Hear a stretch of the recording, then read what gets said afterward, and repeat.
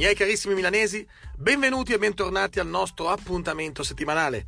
Vi ricordo che potete riascoltare le nostre puntate sulla pagina Facebook di Milano Il News e anche su tutte le varie piattaforme di podcast, sempre cercando Miei carissimi milanesi. Se volete scriverci, potete scriverci alla nostra mail info@latv con il w.it oppure tramite la nostra pagina Facebook di Milano All News. A fra poco.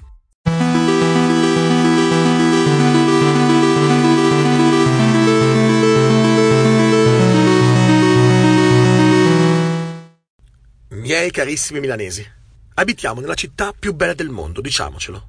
Cosa ci manca?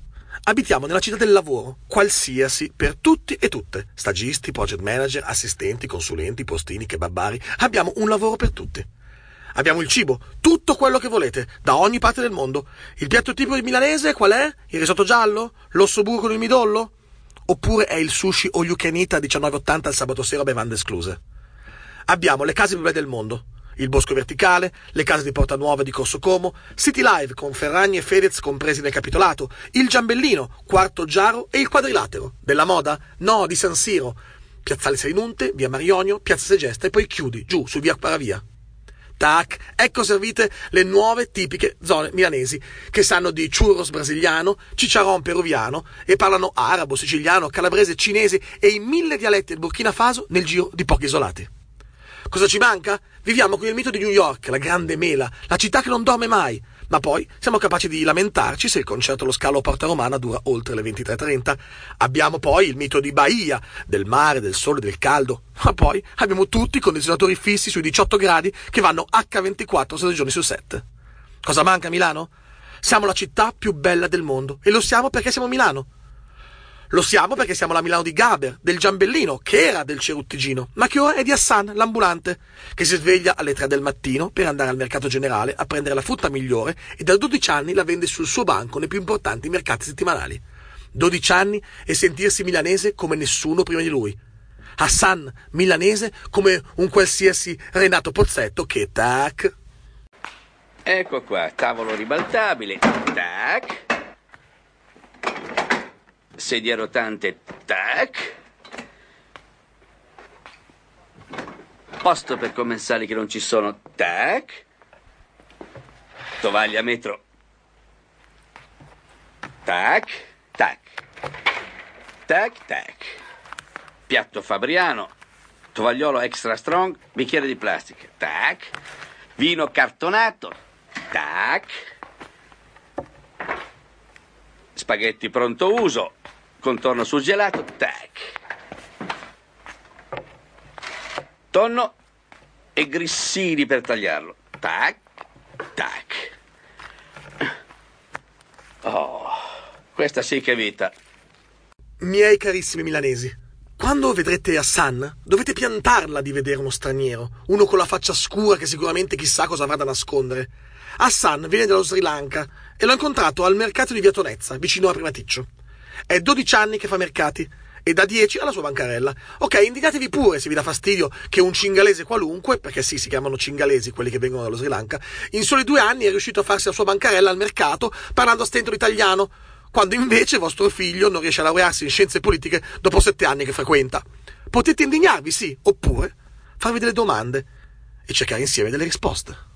Beh, è troppo facile dire questi ci rubano il lavoro, devono restare a casa loro, che poi se guardi nelle strade della mia città ci sono solo che papare compro oro. Ma pensa che se uno che non sa bene la lingua e non ha nessuna conoscenza riesce a fotterti il lavoro con questa facilità, ti servirebbe un esame di coscienza. Parliamo di accoglienza, di integrazione, di immigrazione, la prima emergenza in televisione, che poi non è tutta sta novità. Pensa a tuo nonno arrivato in Argentina col barcone, invece qui da noi non facciamo le moschee perché da loro non fanno le chiese. Italia agli italiani, ho sentito dire al bar, se non sbaglio il bar era cinese.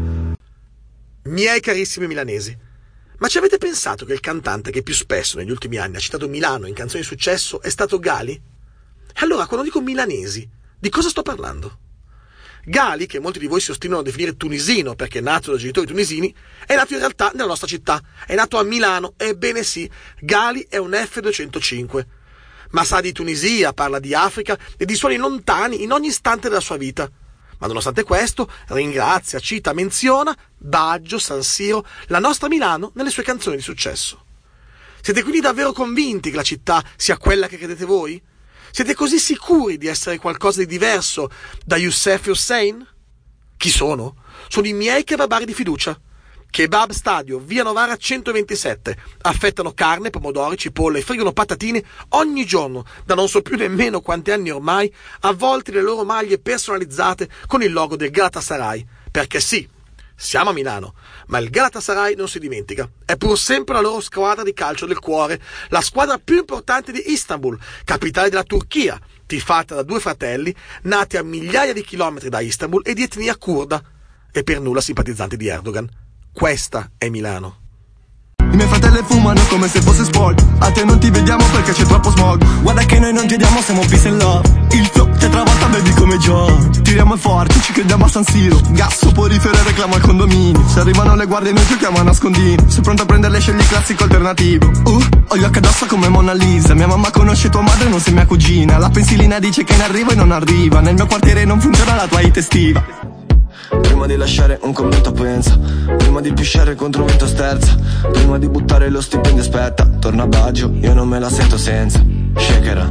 Miei carissimi milanesi, lo so bene che quando andate in stazione centrale, quando tornate la sera tardi a casa con i mezzi pubblici, ancora di più se abitate fuori i cancelli della ridente Milano, vedete quasi esclusivamente persone dal colore diverso dal vostro, dai nomi impronunziabili, che poi, quando mai gli avete chiesto come si chiamano, comunque persone diverse che parlano lingue incomprensibili al proprio cellulare e che magari mangiano anche qualcosa di malodoranti o vestono in maniera strana con veli e turbanti, Quanta paura, Ma vi siete mai chiesti perché avete paura?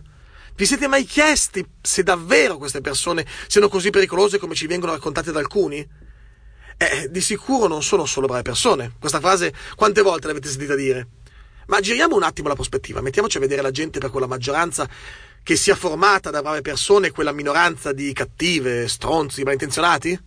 Perché se è vero che a pensare male non si fa male, significa che allora anche voi, miei carissimi milanesi, siete un branco di delinquenti, malfattori e criminali. Perché se la media è media, decidiamoci che ogni 100, decidiamo ad esempio, non so, ogni 100 marocchini facciamo che un 70-80 sono delinquenti, va bene? Allora la stessa media dobbiamo applicarla anche ai nati F205, ai nati milanesi. E quindi più della metà di voi è una brutta persona. Se invece decidete di non applicare la media anche a noi stessi, ai nati a Milano, ai bianchi frequentatori di questa città, ma decidete di applicare una media del malaffare, una media delinquenti, diciamo, solo ad alcune etnie o ad alcuni gruppi provenienti da certi paesi, allora non avete fatto altro che dimostrare il vostro immenso grado di razzismo, che fa di voi quindi una persona razzista e quindi non degna di questa città, oltre che anche un grandissimo stronzo. Chi dice che non sono un razzista ma è un razzista ma non lo sa. Chi dice che non sono un razzista ma è un razzista ma non lo sa. Chi dice che non sono un razzista ma è un razzista ma non lo sa. Chi dice che non sono un razzista ma è un razzista ma non lo sa. Miei carissimi milanesi, guardiamo sempre al resto del mondo come se qui in Italia non succedesse mai nulla di buono. Ma poi scopri che per un Facebook nato dalla mente di un ragazzo americano di origini ebree sposato con una cinese, nasce a Milano e in Italia un social network nata dalla mente di un gruppo di ragazze italiane musulmane dai nomi esotici e dai visi che fanno invidia alle più quotate top model. The Shukran si chiama così.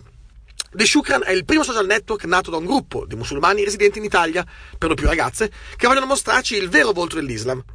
Quello che sa dire shukran, cioè grazie, e non parla di estremismi e guerre sante.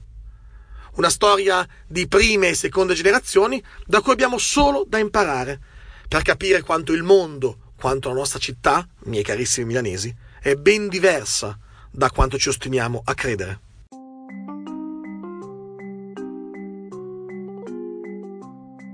E diamo quindi il benvenuto e un buonasera a Siham Lamudni, appunto, che ci racconterà, ci spiegherà meglio di che cosa stiamo parlando, di che cos'è The Shukran. La prima domanda, Siham, è proprio questo, quindi, anzi, prima di tutto è se ho detto correttamente il tuo nome e poi appunto che cos'è The Shukran. Fabio, l'hai pronunciato benissimo, anzi hai dato con l'accento sulla I al mio cognome un tocco francese, la Mudni, in molti lo pronunciano così ed è bello, altrimenti semplicemente la Mudni. The Shukran Shukran è una enciclopedia vivente sul mondo musulmano. Su The Shukran appunto si possono trovare informazioni, notizie e persone, e questo io credo sia il modo migliore per combattere l'odio e i pregiudizi. Da quanto ho capito, quindi un'idea, un progetto totalmente made in Italy, anzi che quasi rispetta completamente il famoso slogan "prima gli italiani", verrebbe da dire, no? The Shukran è nato in Italia, ma si è già sviluppato nei paesi come Tunisia, Marocco, Algeria, Pakistan, l'Indonesia. Ha già scalato le vette delle classifiche delle app più scaricate al mondo in molti di questi paesi. E sicuramente noi non diremo mai prima gli italiani, i marocchini o i musulmani, ma diremo prima l'umanità. E in fondo è questo il messaggio che The Shukran vuole far arrivare al mondo. Sì, ma approfitto della tua presenza per farti una domanda magari un po' più personali, sei liberissima di non rispondere se vuoi. Si parla spesso di prime e seconde generazioni, ecco, tu sei una prima o una seconda generazione e soprattutto come definiresti tu appunto le prime o seconde generazioni? Come definiresti queste seconde generazioni di italiani a tutti gli effetti che però sono apparentemente diversi dal prototipo dell'italiano che potremmo trovare sul sussidiario delle elementari? Sono una seconda generazione, c'è da dire che i giovani come della mia età sono sempre più simili agli italiani, certo con una storia diversa, ma secondo me appunto perché è una storia diversa, una ricchezza per la società e quindi condividerla per noi è assolutamente un dovere, quello che penso io. Chi sono le prime generazioni?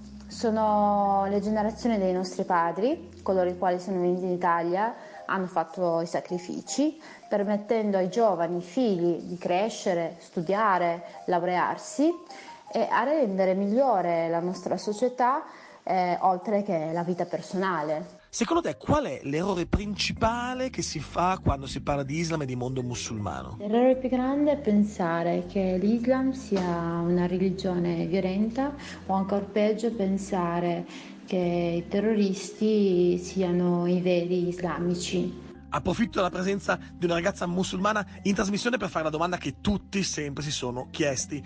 Il velo, ma il velo si deve mettere o non si deve mettere? Chi deve mettere il velo e come? Allora, innanzitutto diciamo che il velo lo mette chi vuole metterlo. Io sono musulmana e non metto il velo e mi sento musulmana al 100%. Sono tante le ragazze che non portano il velo, altrettante che lo portano. E quindi penso che una società libera debba permettere a tutte di essere veramente libere e quindi non per questo sentirsi discriminate oppure proprio in dovere, un imbarazzo con la società, questo penso. Allora poi ti chiedo anche, qual è l'errore più grosso che ho fatto durante questa intervista, Siam?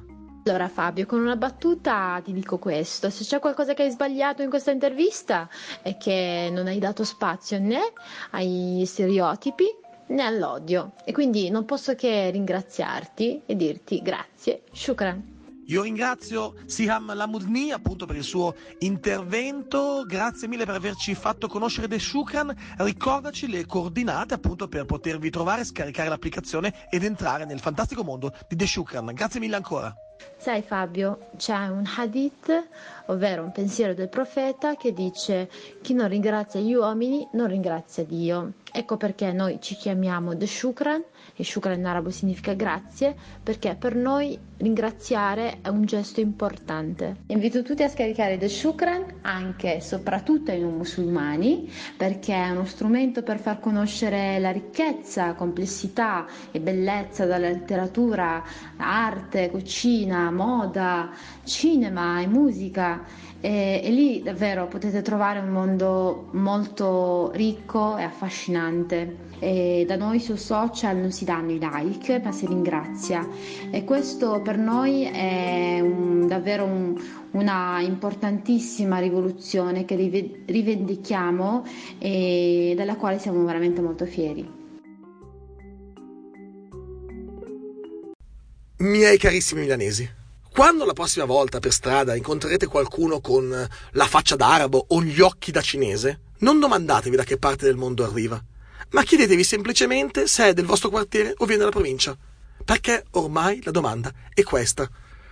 Perché puoi essere nera, nerissima e anche bellissima, chiamarti Céline ed essere un'atleta italiana che veste i colori italiani nonostante il colore della pelle sia molto scuro. Essere nata in Italia, magari da genitori nati anch'essi in Italia, ma di origine angolana, ed ecco fatto quindi il nuovo milanese. Le nuove milanesi dai capelli afro e l'accento di Corso Como. I nuovi milanesi dai capelli lisci da K-pop coreano che prendono la maturità al Parini. Che poi mi sono sempre chiesto, ma esiste un codice colore per essere considerato dei nostri? Cioè, spiegatemi, fino a che livello di marrone sei considerato solamente un terrone, un meridionale, uno che viene dalla bassa Italia?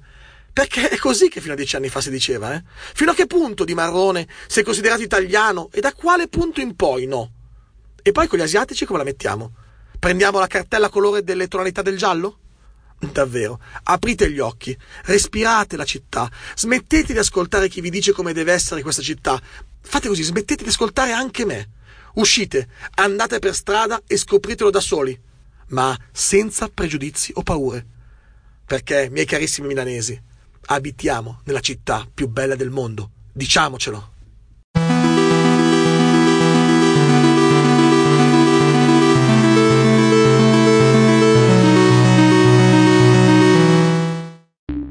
The podcast you just heard was published with Anchor. Got something you want to say to the creator of this show? Send them a voice message using the Anchor app, free for iOS and Android.